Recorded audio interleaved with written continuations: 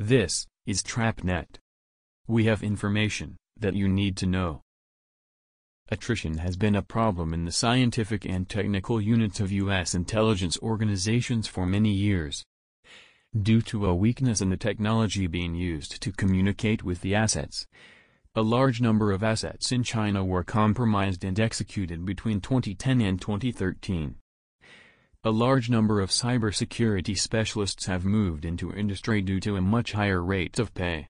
Disenchantment has only increased with POTUS attacking the intelligence community while also ignoring critical briefings based on their findings.